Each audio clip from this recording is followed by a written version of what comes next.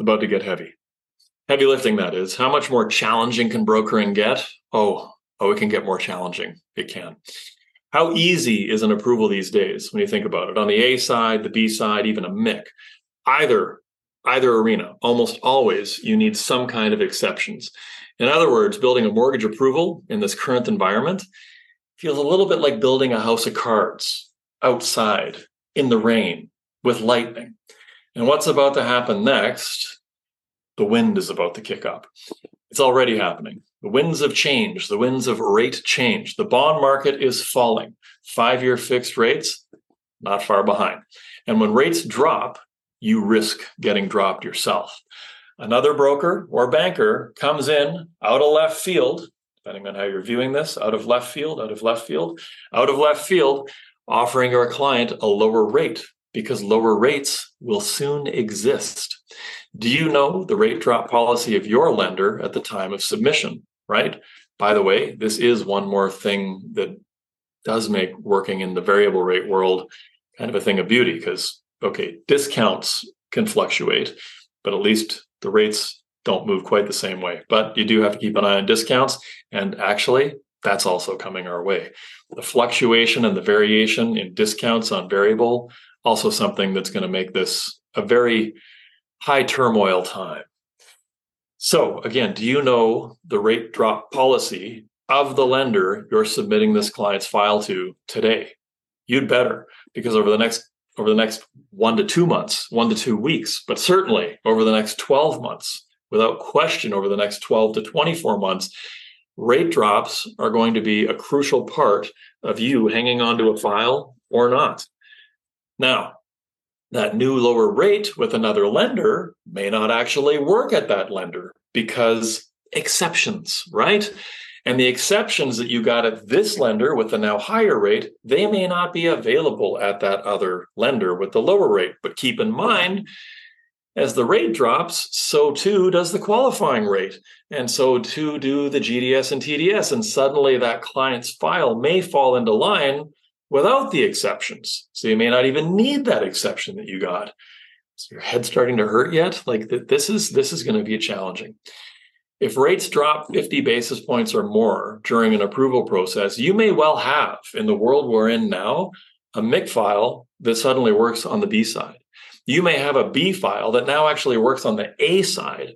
And if you're not the one delivering that change to the client, someone else will.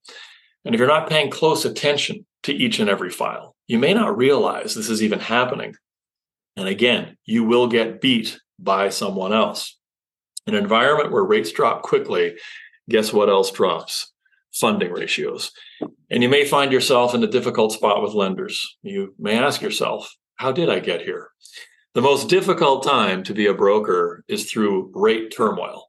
Just look at the current spread, right? Whether rates are rocketing upward and you're not submitting fast enough, or you're getting an approval that's blowing up in your face 3 weeks later and rates have moved up, and now where do you even move to get that rate?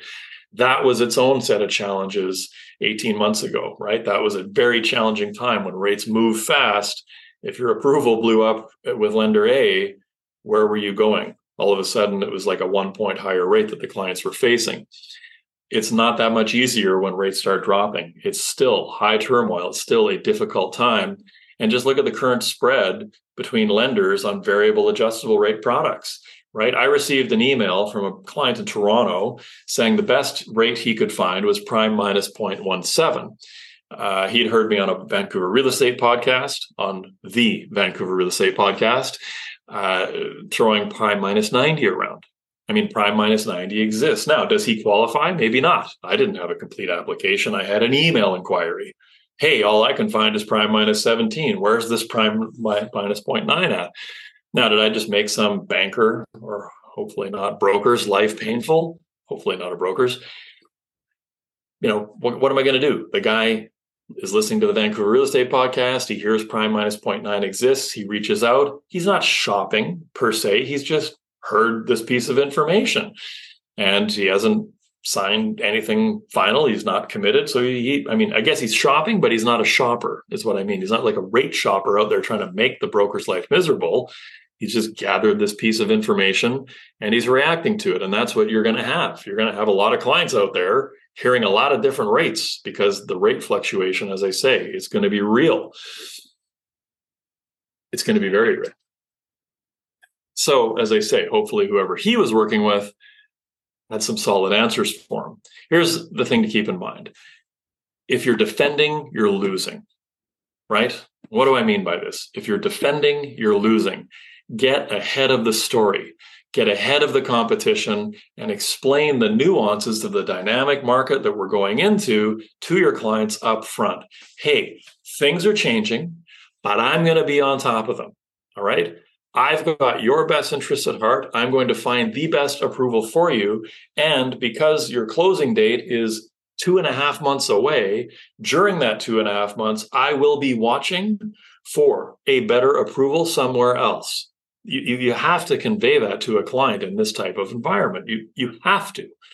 Because if they don't believe that you're looking out for that next best offer over the next 10 weeks, then they might be recruiting another broker or two to do that for them. And they may not even be recruiting another broker or two to do that for them. They may just by existing, just by standing at a family barbecue on the weekend, hear about a lower rate because over a 10-week period, we could see rates move down significantly. So again, keep in mind, you need your clients to know and believe with all their heart that they are number one in your heart. They don't want to hear about your relationship with a lender as an excuse for why you can't get them a better rate. And frankly, all my clients knew they were number one in my heart, and all my lenders, they knew they were number two in my heart. Now, I was always clear that it was a very close match, 51-49. All right, 51-49. Like lenders, I love you too, but I love my clients just a little bit more. Right? I have to be 51% on the side of the client because the client isn't simply a paycheck. The clients are people. They're my friends, my family, my social circle, my acquaintances, my referral partners, right? My referral partners' friends, my referral partners' family and social circle, etc. The clients are the reason I exist. Without the clients, I don't exist. So there will 100% always be a market, and therefore there will always be lenders. The lenders will exist because the market will always exist. But will I as a broker exist? Only if I take care of my clients first and foremost, above all else. So if you want to exist, you got to worry about your clients, right? First and foremost. A quality lender partner knows you will always do whatever is reasonable to keep an approval in place with that lender that you started with. But there are times where markets become unreasonable. And then we have to be on the side of the client when that happens. But again, get out ahead of it. Understand things like float down policies. If you can clearly see that we're going into a bit of a slide where rates are potentially going to come down quarter, half, three-quarter over a 3-month period, and you're working files that have 2, 3, 4-month closing arcs, be very clear on the float down policy of the lender you're submitting that file to. Know what it is. You may be concerned about your funding ratio, absolutely, because you're concerned about future business with that lender. But don't submit it to a lender with no float down policy in a dropping rate environment, right? I'm not saying that's where we are today, but I'm saying it feels like we're on the cusp of this. Because the client will only be concerned about their own business and their own approval. They will not hesitate to pull that approval from you, no matter how wonderful you are, how great the advice you've given, in the face of a 50 basis point, 75 basis point difference. I mean, think about it. The average mortgage is $500,000, right? That's a pretty broad number I'm throwing out there, but nationwide, the average mortgage on a new purchase is approaching $500,000. 50 basis points, that's $2,500 a year. That's 12.5 over the term of the mortgage. I mean, hey, I love you, man, but 12.5 is 12.5. I don't love you that much. You're just my mortgage broker. Come on. Money talks, right? Money talks. And you've got to manage your clients' expectations from the beginning. You need to be able to clearly and concisely explain why this approval must happen at this lender and why it may not be able to happen at that lender. You also need to make clear to your clients that you are ready and willing to move their approval, if necessary, to a new lender in the face of changing market dynamics to ensure that the client is getting the absolute best approval for their needs.